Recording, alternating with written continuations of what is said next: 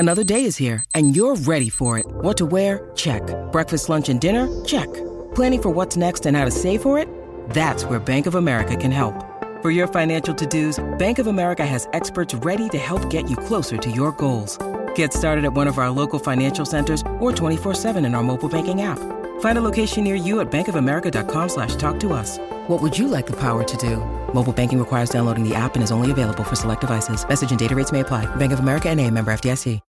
When you need mealtime inspiration, it's worth shopping Kroger, where you'll find over 30,000 mouth-watering choices that excite your inner foodie. And no matter what tasty choice you make, you'll enjoy our everyday low prices, plus extra ways to save, like digital coupons worth over $600 each week. You can also save up to $1 off per gallon at the pump with fuel points. More savings and more inspiring flavors make shopping Kroger worth it every time. Kroger, fresh for everyone. Fuel restrictions apply.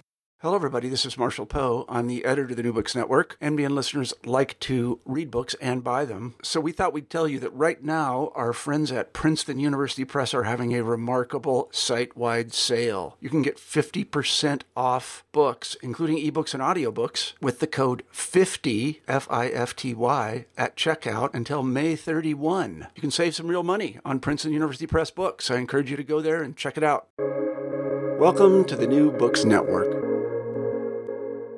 Hello, everybody, and welcome back to Scholarly Communication, the podcast about how knowledge gets known. I'm Daniel Shea, your host for episode 129 of the podcast, which today is another installment in the Focus Researchers Talk. The Focus Researchers Talk is a bank of talk by those researchers who have enjoyed particular success in publishing their work. My guests on Researchers Talk tell us how they turn the data and the ideas into the many papers of impact which they have published. Today I'll be talking with Nicolas Christin, professor at Carnegie Mellon University, jointly appointed in the School of Computer Science and in the Department of Engineering and Public Policy. Nicolas is the director of the Societal Computing PhD program and as well a core faculty member of Scilab, the Security and Privacy Institute of the university. Nicolas's research interests are in computer and information systems, security, and most of his work is at the boundary of systems, networking, and policy research. So let's begin today's episode. Nicolas Christin on Researchers Talk. Hi, Nicolas. Welcome to the show. Hi, good afternoon, and thank you very much for having me. It's a pleasure to be here. So, as I let all my guests know, this is really an interview that's not so much about the content of the research, but really about the means of the researching, in particular with a view to the communication end of it. And I break that down into basically three separate directions, if you like: scientific network, scientific reading, and scientific writing. So to begin at network, one of the things in your CV, which jumped out at me, was your position as director of the Societal Computing PhD program. And listeners will know this show generally, and this particular focus on the show, is very interested in early career researchers and helping them understand how it is that research is actually done in its full breadth.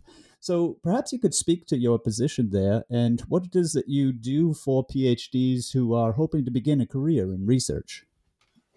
Sure, yeah.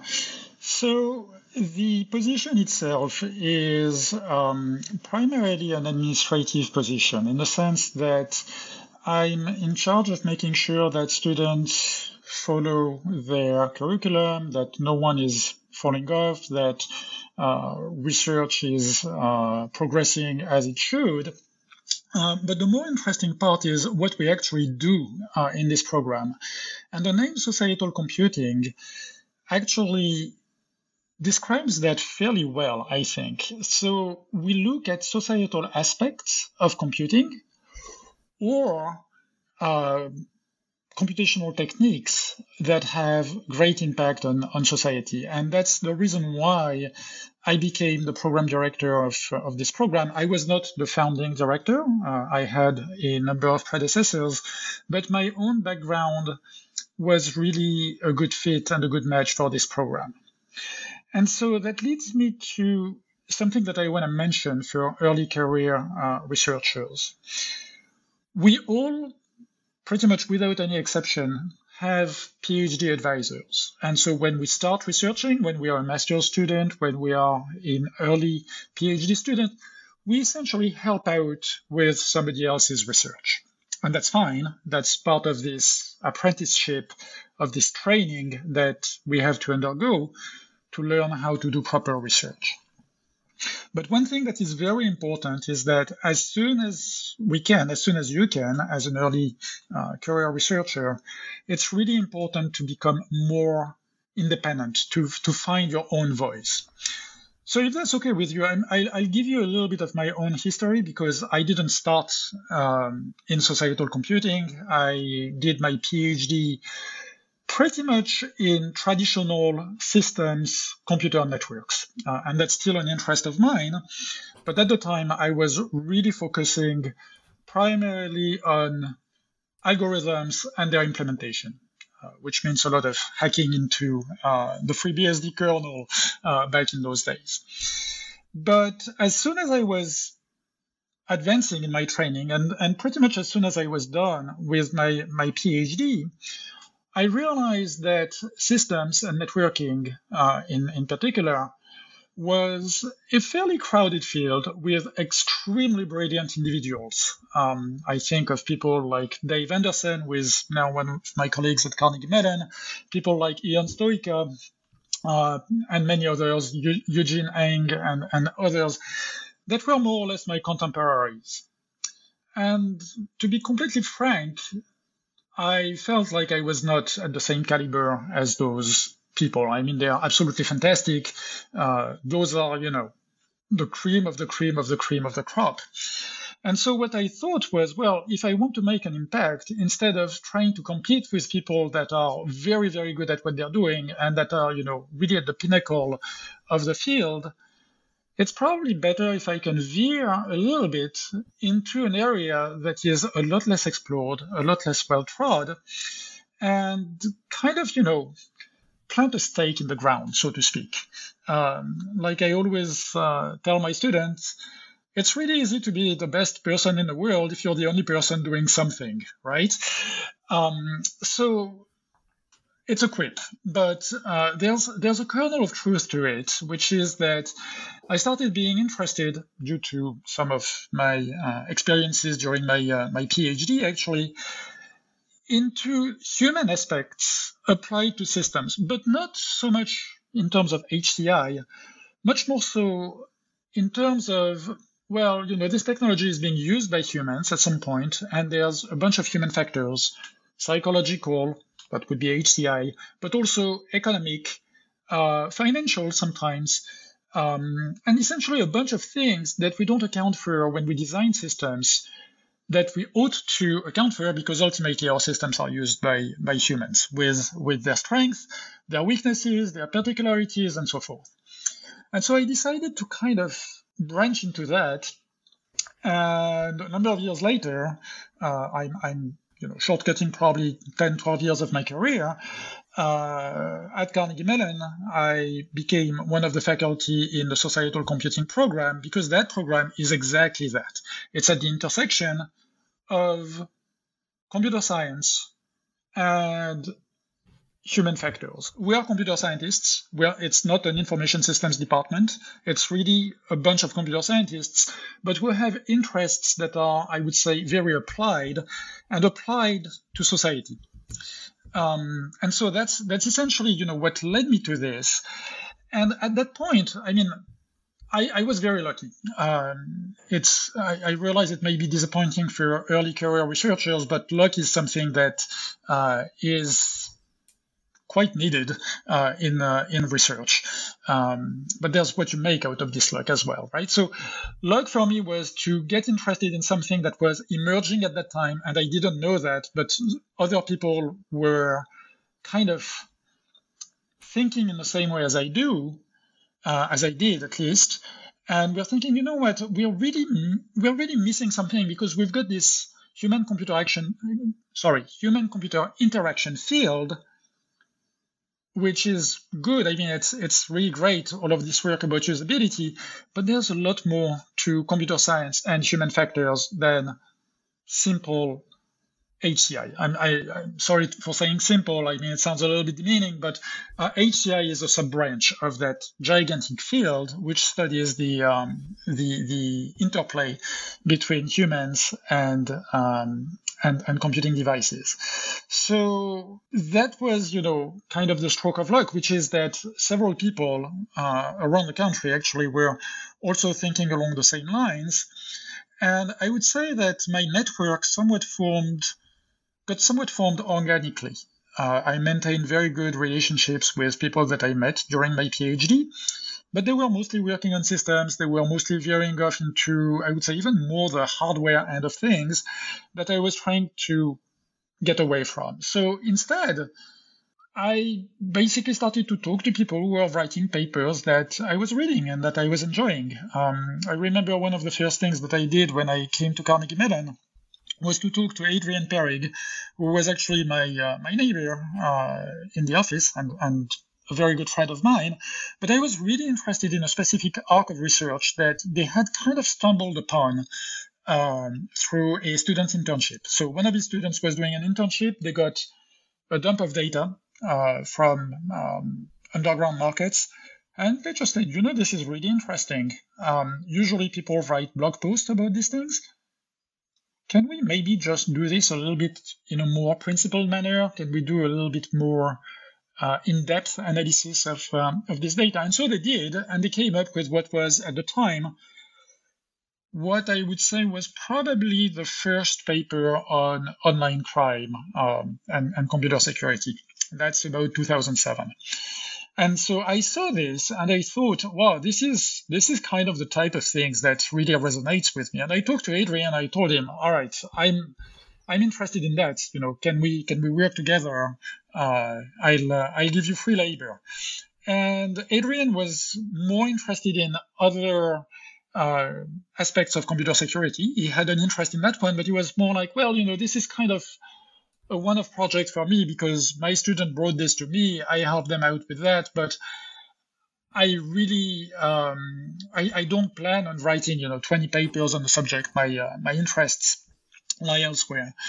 And so I saw kind of an opening. I thought, well, if you don't want to engage that much in that, maybe I can still try to do it. And so that's kind of where I got started in online crime. Again, something that requires fairly deep technical work. You collect data that is not necessarily very easy to collect, and to combine it with economic techniques, economic measurements, economic theories also. And that was basically how I got started in that specific field. And then I branched out as a faculty. So one big difference between a very early career researcher and a more seasoned researcher is that you ought to branch out. I mean, as your number of students goes up, you're not going to focus on just one project. I mean, this happens, but it's rare. I would say that you need to branch out a little bit.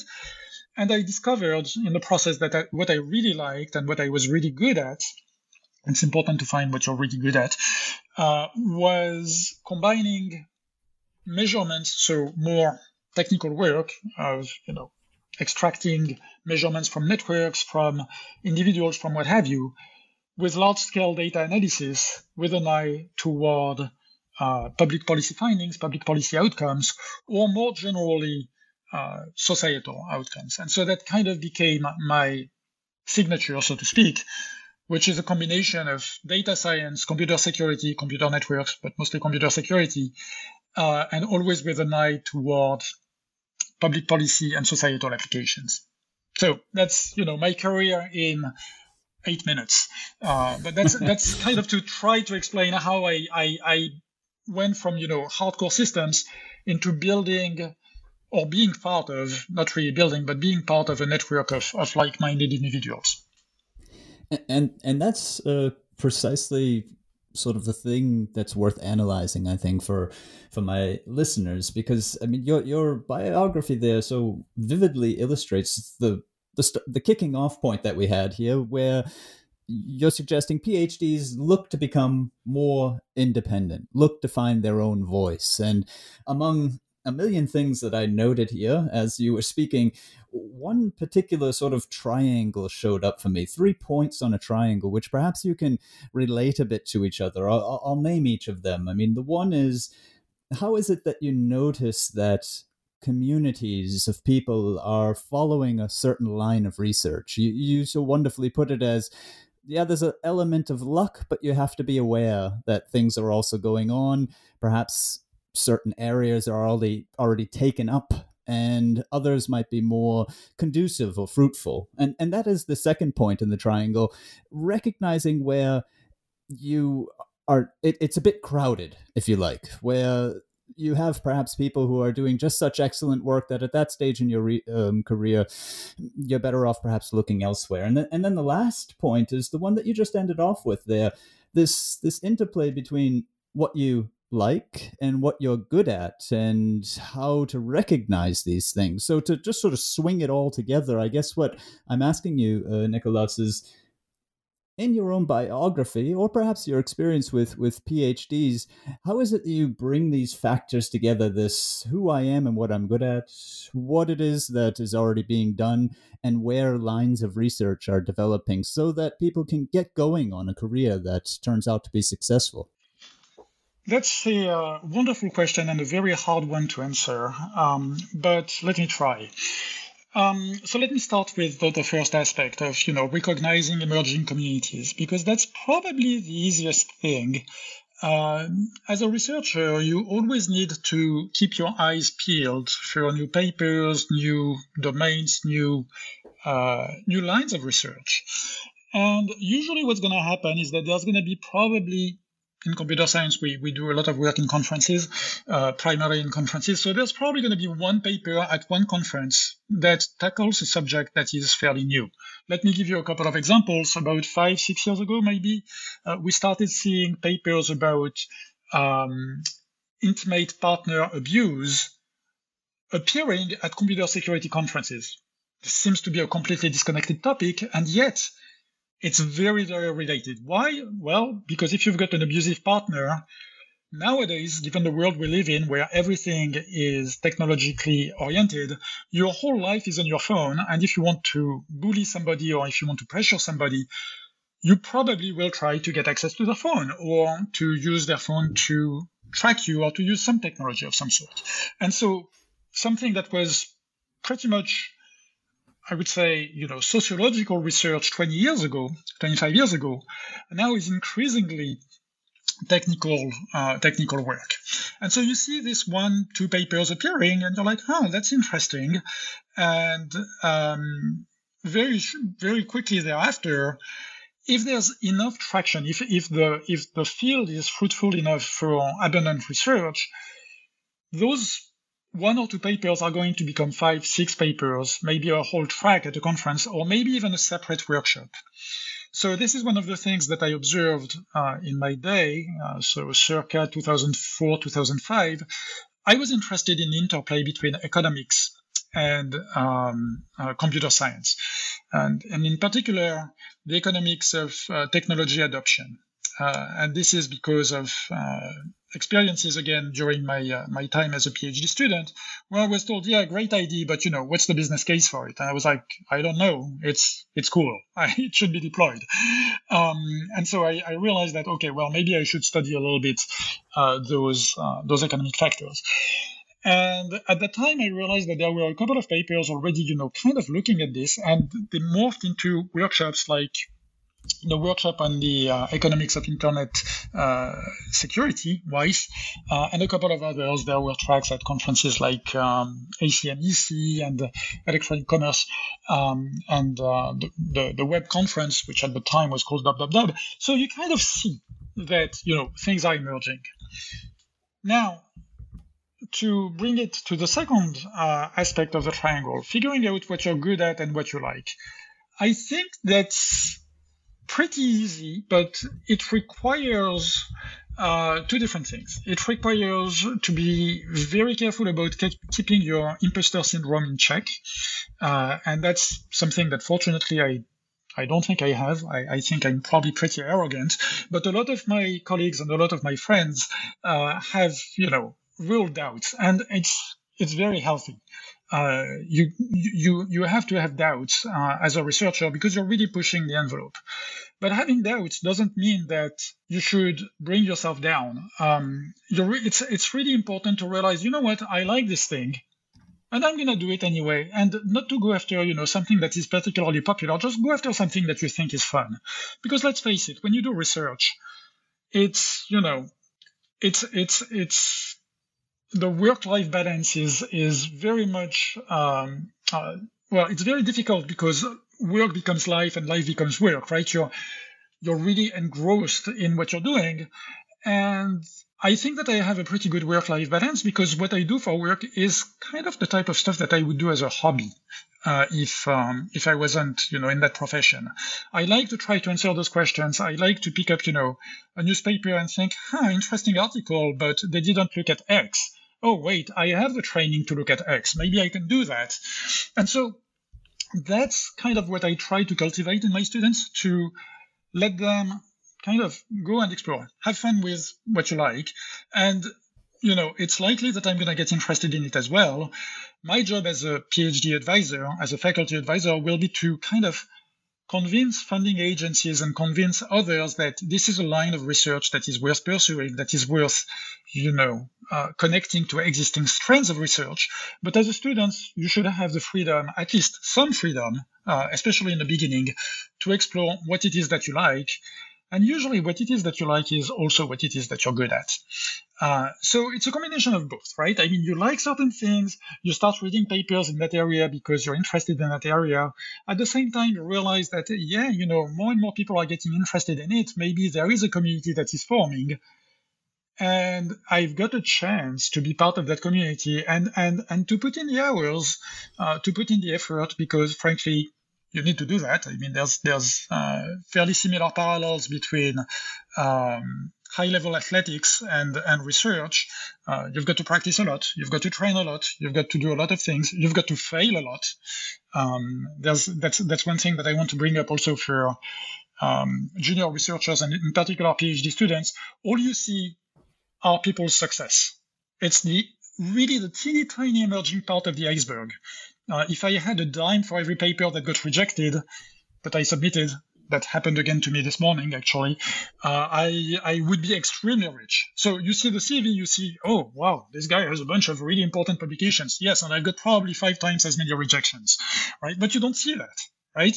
So it's what's going to keep you going. If you don't like what you're doing, if you're not, really into it, it's going to be really hard, because the job of a researcher is to try to push the envelope and essentially to be told no all the time.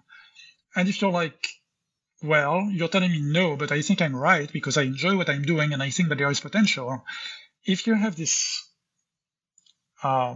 assurance within yourself that what you're doing matters, then the pill is going to be very easy to swallow. Somebody tells you no, and you're like, well, okay, fair point, but you're wrong. And I'm going to get better, and I'm going to convince you that I'm actually right. So that's something that is very hard when you're a junior student. It's very hard when you don't have any of those landmarks that kind of confirm that you were right. It's very hard for a student to get their first paper rejected. I mean, I see that very often.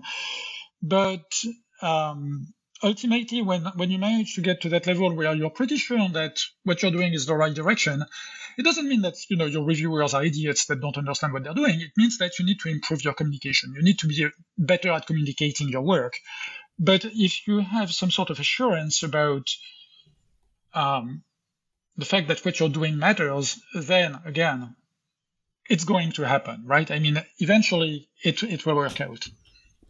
I really like the way that you bring together this idea of the assurance and the communication, because they stand in nicely also for this idea, which you've pursued as well in your own biography and what you say now about PhDs, that it's the individual who needs to know themselves, but that individual also needs to be looking outward and know the community or sub-communities, which is precisely the point when I talk about a scientific network or a scientific community.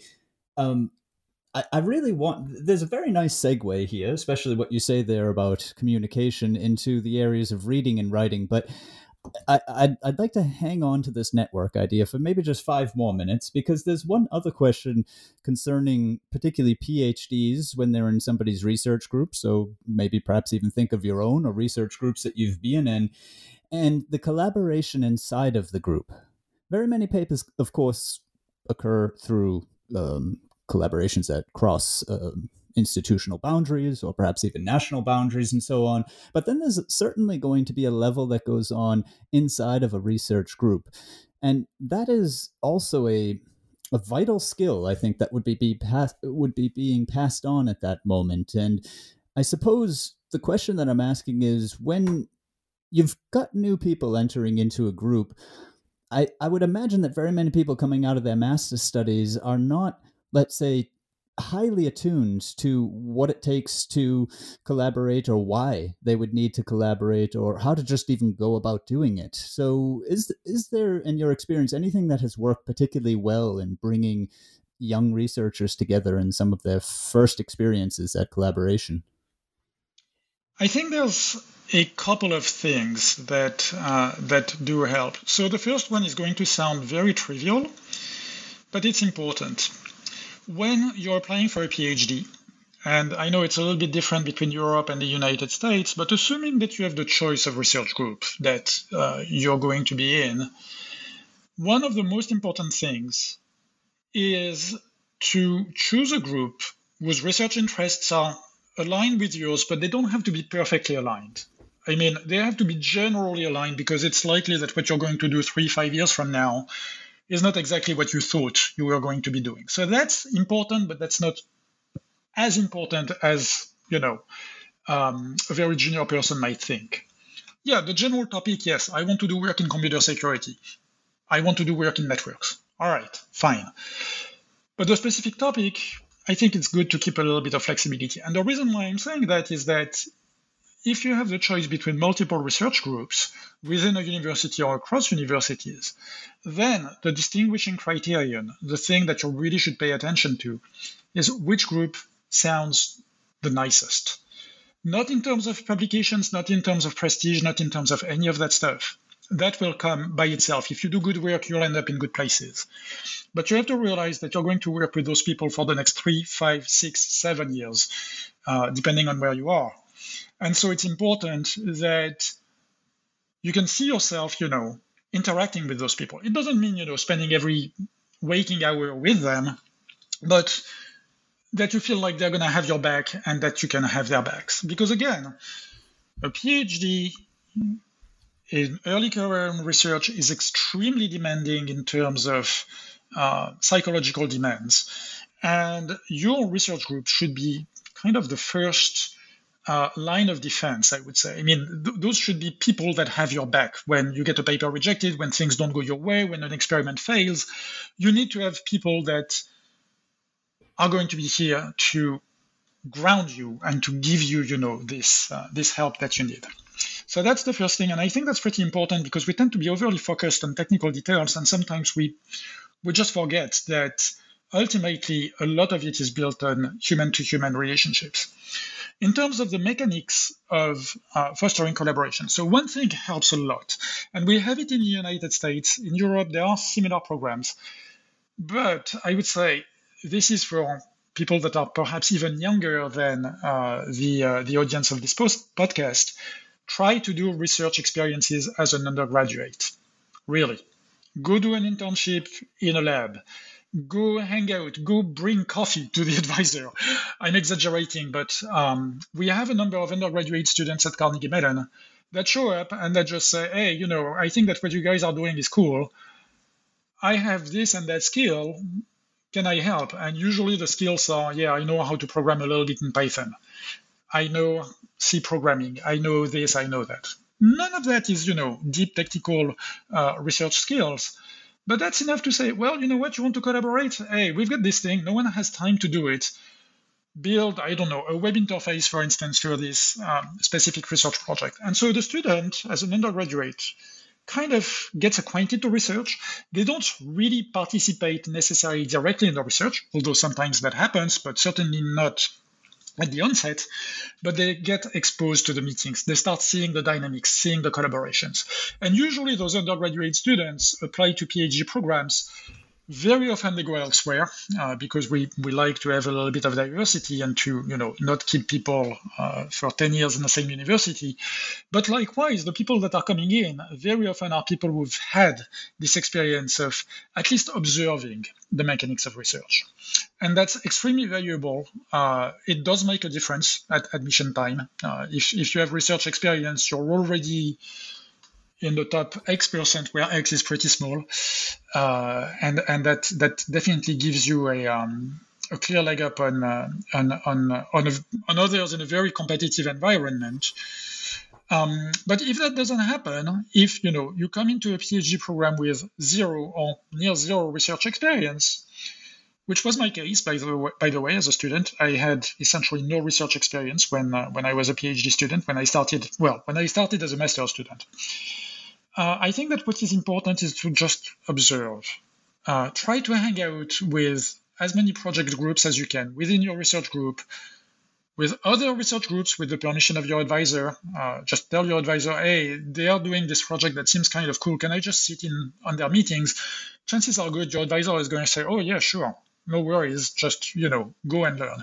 And to somewhat, observe the dynamics, observe, how things are taking place before you actually engage yourself in those collaborations. So a lot of what I do with my first year students is not to assign them any specific project.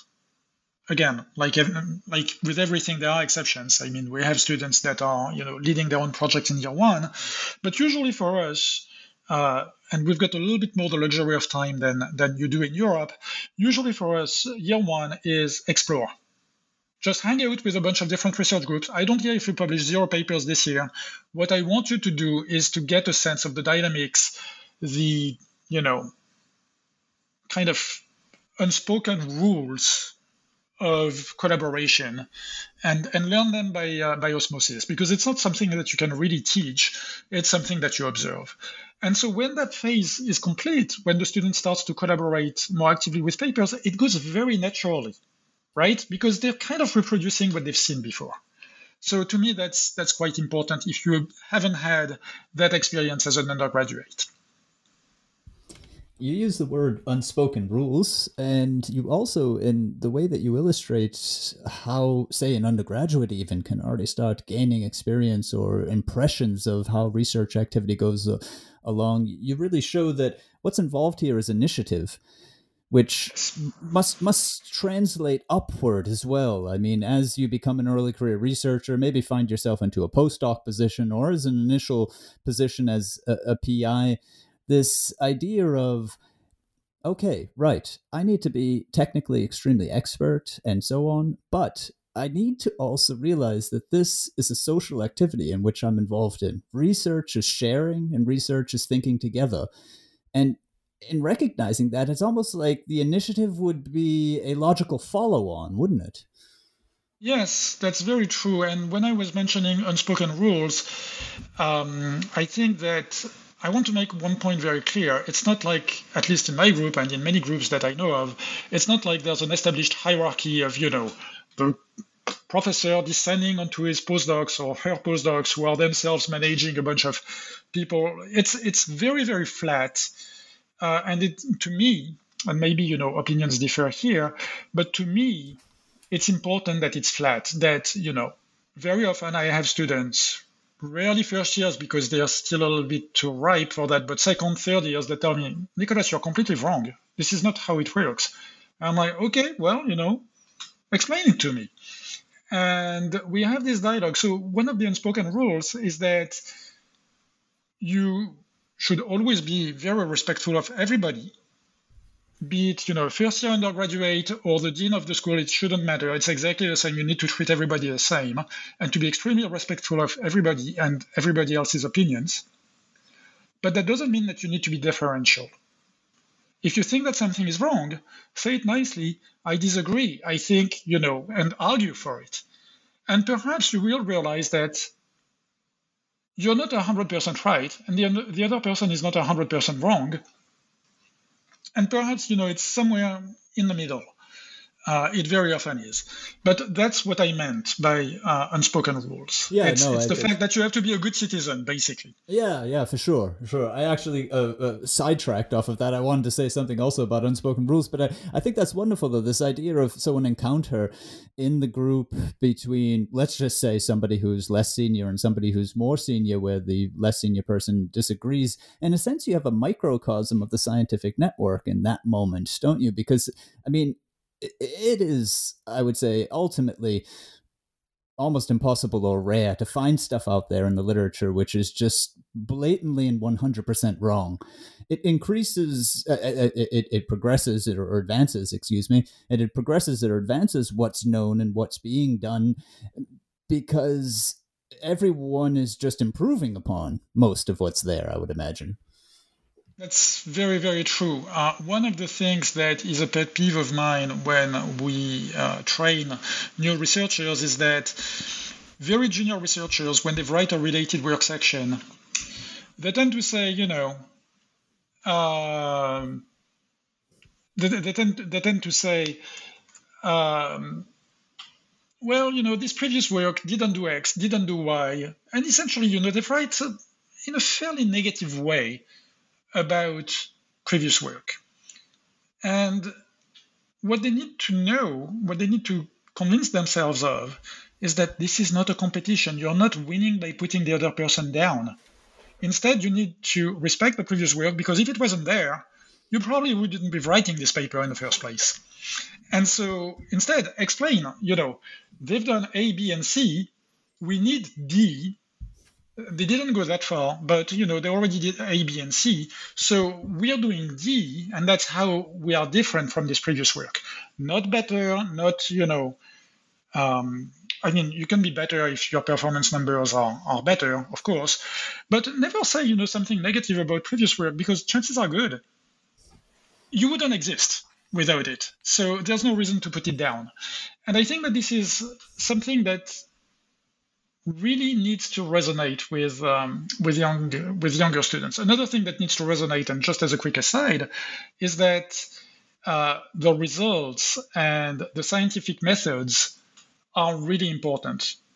And that's probably 10% of what you've done, because what you've probably done is spent nights and days cleaning up data and writing, lots of code to process that stuff. And you want to describe that because, that's what you spent, your whole time doing. And the truth is, no one cares. People care about the soundness of the scientific findings. So if you can prove that, if you can show the results and convince anybody with knowledge in the field that the way you've done it is the right way, that's all you need. But you need to focus on the results. No one wants to know how you went about, cleaning your pandas data frame, for instance. That's not really important for science or even for reproducibility.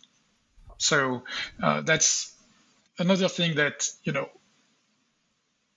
is kind of a telltale sign that somebody is still very early in their career. I mean, maybe a first-year PhD student. Yeah. So that focus on research activity rather than research results. Yeah. I mean, we've now moved officially over into reading and writing, so that's also very good.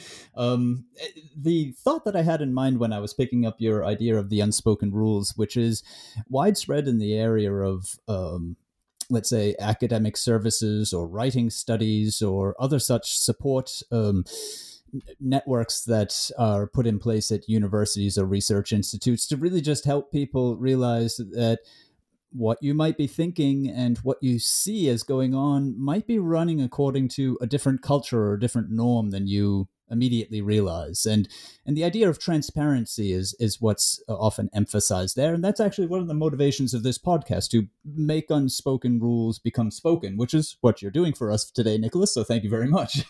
But in the area of reading, I find that one unspoken sort of rule is that you can read, as you've said earlier, also to identify communities. I mean, you can read to learn about the research, but you also can track what people are researching about in the reading. So it's almost as if one of the unspoken possibilities of reading is, or another way of using text for research, is to see what people are doing and not just what people have found.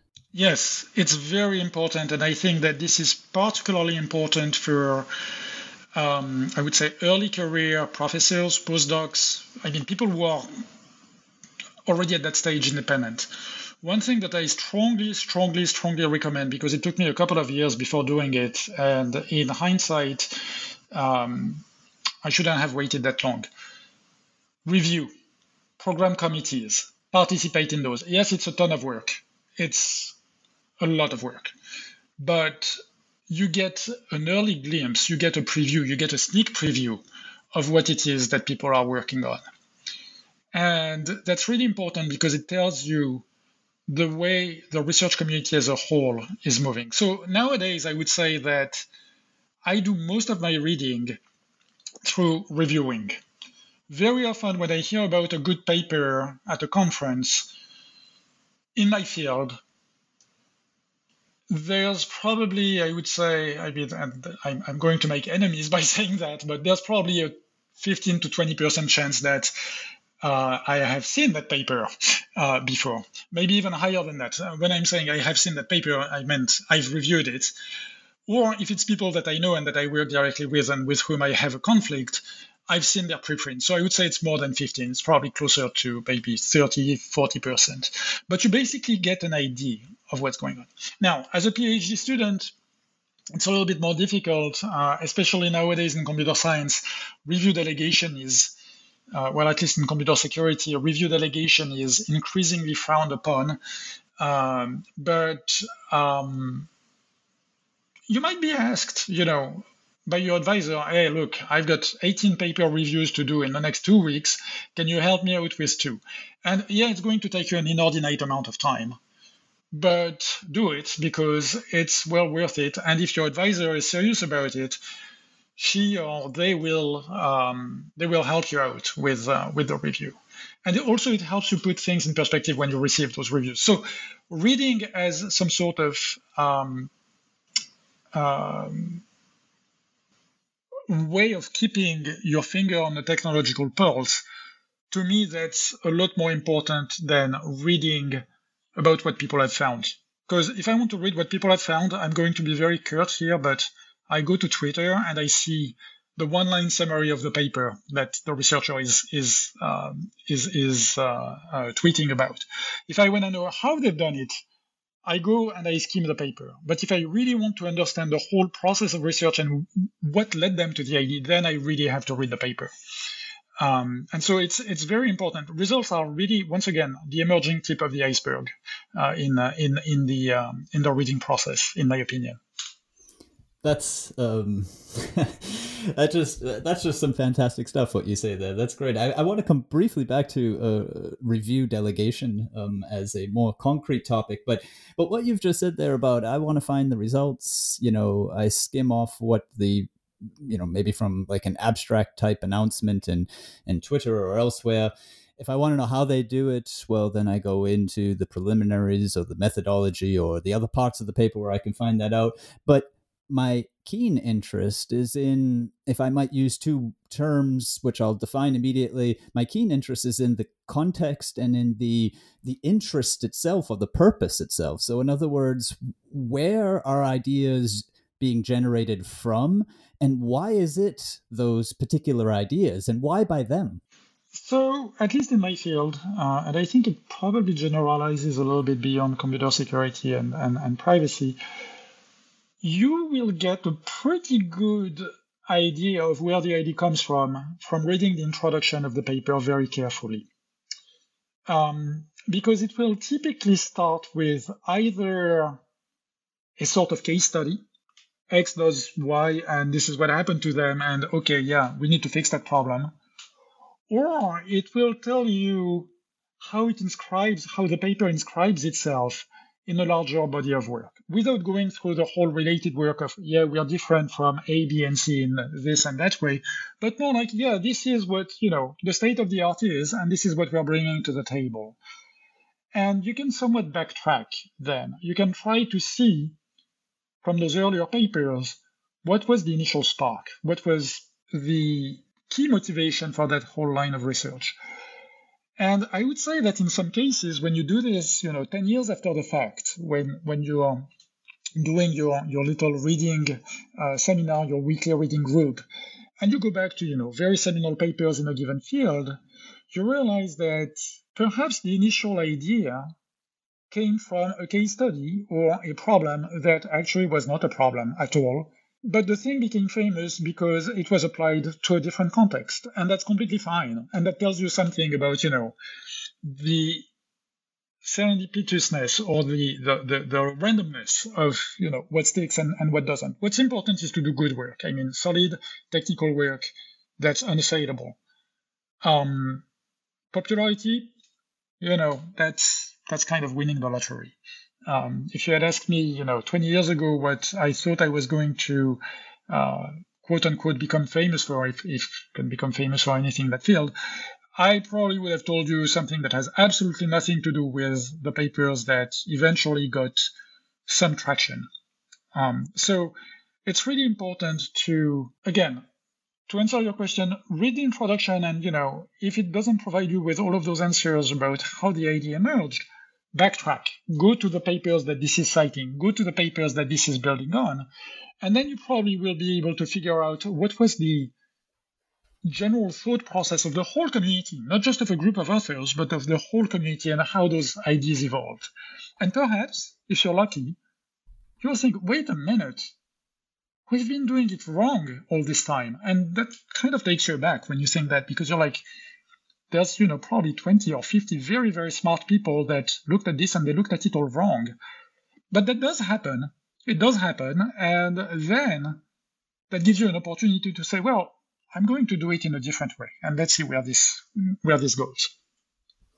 That really blends nicely this idea of what the reading is worth, and to return to our first topic, what the community or the network is worth. I find that wonderful, because it also is supported by findings from Science of Science, where essentially papers that cite at what they call the quote-unquote bleeding edge of research, so the last 2 to 3 years, tend to have less long-standing impact than the papers that dig a bit deeper back 10 to 15 years. And that would mesh perfectly with the advice that you're telling us there of follow the track, build up the context. If the introductions are not enough, then find those references and go back into there and reconstruct the communities for yourself. Yeah, absolutely. And I think this is something that we're all guilty of in computer science. So for your audience that is not necessarily familiar with that field, we publish in conferences. We tend to publish at an extremely high rate. It's not uncommon for full professors to have hundreds of papers, 100 to 100. We've got in computer security alone 4 conferences a year where there's a couple of hundred papers. So all in all, you get like maybe 1,000 papers in that fairly, it's now a pretty big field, but it's still a somewhat narrow field in compared to the whole body of human knowledge. And no one has the time to read all of this, let alone to read things that are published in perhaps slightly less visible venues. So it's really important to know how to distill this information. And if you're very, very early career, that probably seems like a very daunting, almost unsurmountable task. But that's precisely where your mentors and your advisors are going to help you.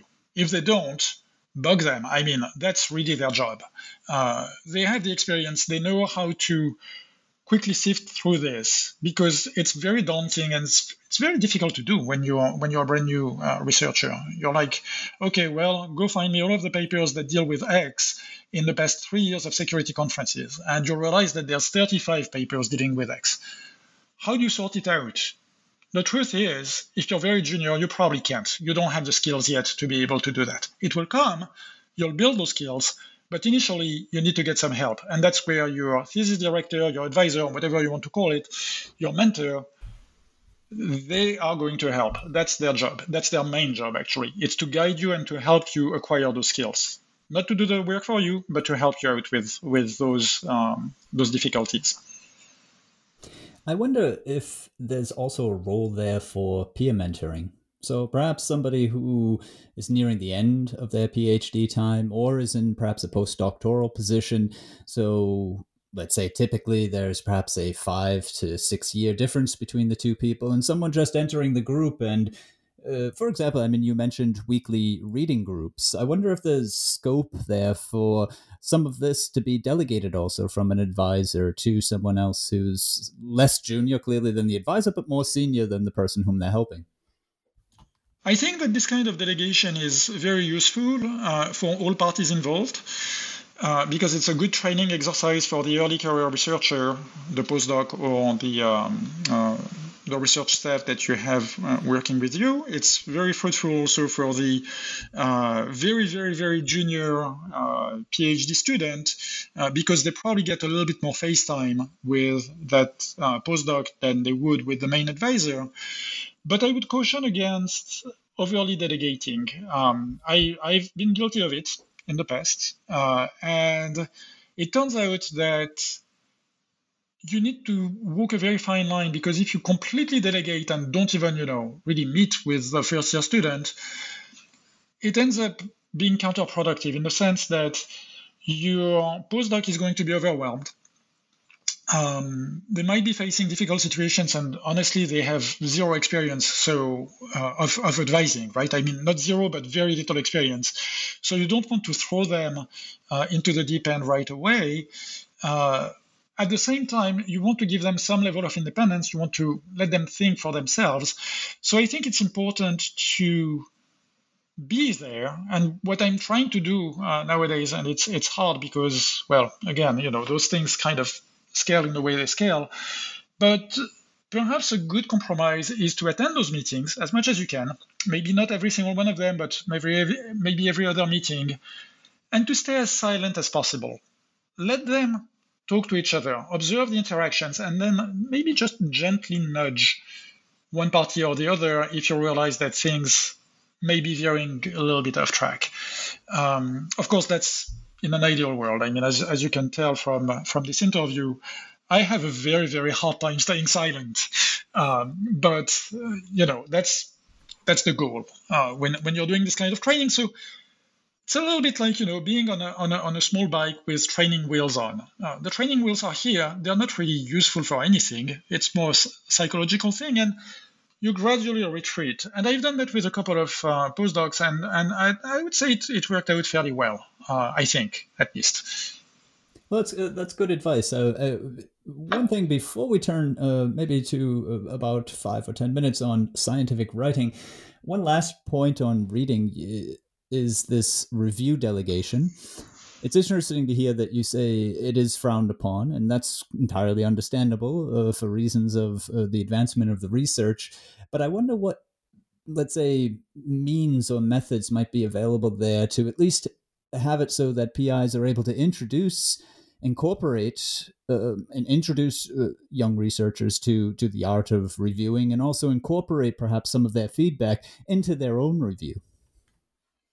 Yeah, that's a very touchy subject, because when I was a PhD student myself, review delegation was extremely common. It was actually the norm rather than the exception. And in computer security, what has happened over the past decade or so is that there's been perhaps a little bit of over-delegation, and then people would show up at PC meeting without really having read the papers, and so they had to argue about stuff that they had no clue about. That led to the disastrous results that you can imagine.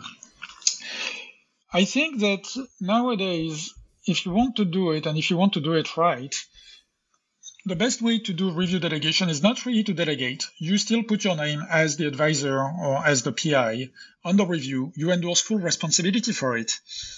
But you ask a student to help you out. And if you have time, and that's a big if, which more senior people probably have time to do that because they can say no to a lot of reviewing activities. More junior people, it's a little bit more difficult. But if you have a relatively limited number of review, what you can do is to have the advisor write their review, ask the student to write a review, and then you sit down and you talk to each other and you say, okay, I saw this and that in that paper. What did you see? And you jointly author the review. You put the name of the advisor in the system. And of course, when they ask, did you use any external reviewers? You say, yes, I use student X. But you don't tell the student, hey, sign off on this. I have nothing to do with it. So it's a collaborative process. It's extremely time consuming. But it's probably the best way of mentoring junior researchers with the reviewing process. All right. Yeah, I see. Moving on to our last topic, which is, as I said, scientific writing. One area that sort of perennially recurs is writing habits. People in the sciences are dependent upon writing. The communication and the record of research is essential to advancement. Careers can depend upon it, and the last 2 years of work depend on what you're able to produce in those 15 pages. All this is sort of accepted, and it's the state of well, not the state of the art, but it's the state of the research. And the thing is that very many people in science don't particularly like writing.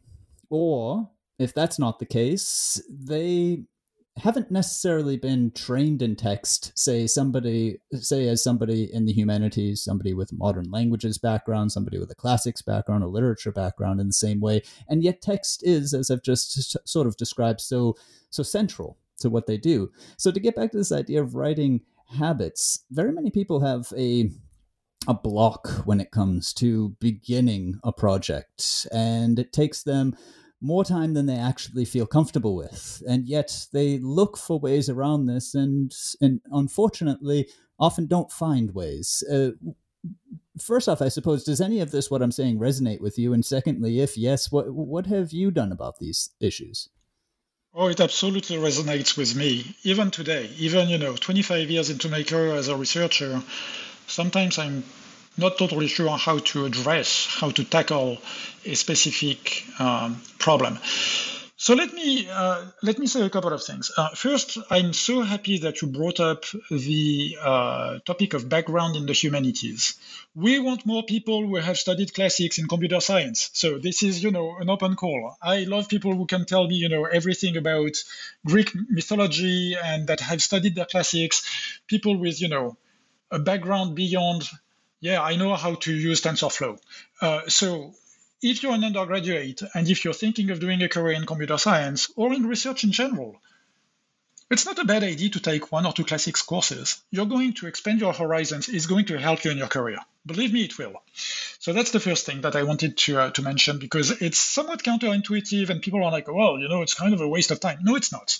It's absolutely not. And it's actually very precious. Now, to your second point, to your second question. The way I do it, and again, that's perhaps more due to the fact that I'm in a pure engineering discipline, but it's to treat technical writing like I would treat code writing. I have to write code for research. I mean, nowadays, my students write a lot of the code. I write a little bit less. I still write some, much to my students' chagrin, but treat it in the same way. So establish some sort of rules, establish some sort of scaffolding, establish some sort of guidelines to help you writing. So one of the things that I do when I write an introduction, and one of the things that I tell all of my students, because it's not a state secret or anything, is in an introduction, you need to answer a variant of 5 questions. This is something that in the United States is known under various names. I mean, they all converge to the same ID, but in the Department of Defense, it was called the Heil-Meyer Catechism, I think. It's something very related to that. What's the problem? Why do we care about the problem? Why hasn't it been solved before? What's the shape of our solution? What's our general ID, so to speak? And why do we think it's going to work? And so anytime we start an introduction, I put in the comments of the text. Did you answer those 5 questions? And the first time you try, it's probably going to be pretty crappy. But it gives you some sort of a guideline. And that's the best way for me, at least. And I don't know if that works for everybody, but I think it works for me and it works for some of my students. It's the best way to beat, this anxiety of the blank page. Because, okay, now I've got some questions to answer. let me just fill it in. And yeah, it's going to suck, but at least this page is not going to be blank anymore. Then I would say that once you've gotten started, the first draft is probably going to be atrocious. And it doesn't matter if you're a first-year PhD student or a 25-year-old veteran of the research scene, your first draft is probably not going to be very good. So you need to give yourself enough time so that you can read cover to cover your paper and just continuously improve the writing. I'm going to give you a quote of somebody who's absolutely not a researcher, but that really resonated with me. It's Dave Grohl, the guy who used to drum for Nirvana and who's now the front person for the Foo Fighters. And he said, how do you become a professional musician? Well, you get with some friends in a garage, you don't know how to play an instrument, and you start playing, and you're going to suck, and the neighbors are going to complain, and it's going to be horrible. But then you come back the following day, and you do the same thing, and you suck a teeny tiny bit less, and you do it again, and again, and again, and eventually you get good at it. And, this is a very simple idea, applied in that case to music, but that also applies to research, which is that repetition makes perfect. Practice makes perfect. You rewrite, and eventually you're going to get better at it. So one thing that you said really resonates with me too, which is a lot of people don't like technical writing. I used to absolutely detest technical writing. When I was a PhD student, it was awful. I just didn't want to write. Why? Well, because I'm interested in fiction and I'm interested in more flowery writing, which doesn't necessarily work very well with technical writing. Although, again, if you get good at it, then you can actually use that background. But definitely when you're very junior, it's hard. So I absolutely detested it. I didn't want to do it until I got to a level where I got, more comfortable with what I was doing. And then I realized, it's actually kind of fun because I'm trying to convince the world that my idea is cool. And so at that point, and for me, it was probably in my second year as a faculty member. So it was not super, super young, right? But I felt like, oh, wait, now I actually enjoy this because I'm selling something to the world, so to speak. And I want to show how cool it is. And it went from this chore that I had to do because, you need to publish because otherwise you're not going to get a PhD, to look how cool my stuff is. And when you start to get into that mindset, which again, in my case, took probably about 7 years, for other people it's quicker, but, it may take as long as that, it becomes a very enjoyable process. And then you start, really enjoying it. And another thing that can help is if you are, as you mentioned earlier, the topic of collaborations, if you're writing with somebody who enjoys writing, this enjoyment to me becomes a little bit contagious because you see the other person having fun and you're like, how bad can it be if this person is enjoying themselves? And you read what they're doing and you're like, oh, wow, yeah, that looks very cool. And as researchers, we're all a teeny tiny bit competitive, I think. So if you see somebody doing something cool, you're like, wait a minute, I can probably do something cool too. And so there's this, very nice emulation, not competitive, but somewhat productive, I would say. So that's kind of, again, a fairly long-winded answer to a very simple question, but I think that the very simple question actually demands very complicated answers because writing is tricky. Writing is really tricky. Yeah, and I think that writing is tricky is really the thing to recognize, and secondly, to recognize the place of writing. It's one thing to sort of off by rote say, hey, writing's really important, people's careers depend upon it, and the literature is formed via writing. That's not the same as what you're saying when you talk about people being excited about this. I'm trying to convince the world, or even just this sort of attitude or mindset of a scientist who finally recognizes, yeah, hey, this is what we're doing. And by this, I mean the writing down of ideas, because any other way, it all gets lost. And I suppose the other thing to that in the writing itself, as a mechanical process and as a thinking process, because it's always both, it's worth recognizing the act for what it truly is. You brought up some interesting quotes from Nirvana. Great. I have a quote here which also talks to the way that writing actually works. And you saying after so many years, you still face the difficulty of writing. Sometimes it's worth recognizing that it is that way. The quote's from Verlin Klinkenborg, who's well known in writing on style. And he says, But if you accept that writing is hard work, and that's what it feels like while you're writing, well then, everything is as it should be. So, Yep. So this idea that there's a workaround, there's a system, there's an approach, there's a fix, no, it's difficult, but it can be great. Yeah, and I think that earlier I mentioned this idea of, scaffolding and of using those guidelines. They don't make writing any easier. They just help a little bit. Again, this notion of training wheels, this notion of, assist, of crutch. But yeah, writing is going to be hard. And another thing that I think helps, at least helps me, is to think of research as two things. There's all of the technical meat that you have, and that's where you worked really hard. But try to think back about what is it that made you interested in this problem in the first place. Why do you care? Why did you spend all of those days, sometimes nights, researching that specific problem? And that should also govern your writing. So there are two parts. You are going to have to tell a story. And everybody likes to tell stories, right? I mean, think of, telling a story to a child. It's a very enjoyable thing that has been done since the dawn of times, right? So you're going to tell a story, and you're going to substantiate that story with all of this massive technological undertaking that you've done. But the story is really important, and that makes the writing so much more enjoyable than describing all of the travails that you went through. Because otherwise, it's like, reliving the bad memories of, all of those data frames that misbehaved, those servers that died when they shouldn't. No, go back to the essentials. What is the problem that you were trying to solve? But again, writing is very hard. I like the quote that you used. It is hard. It is hard for everybody.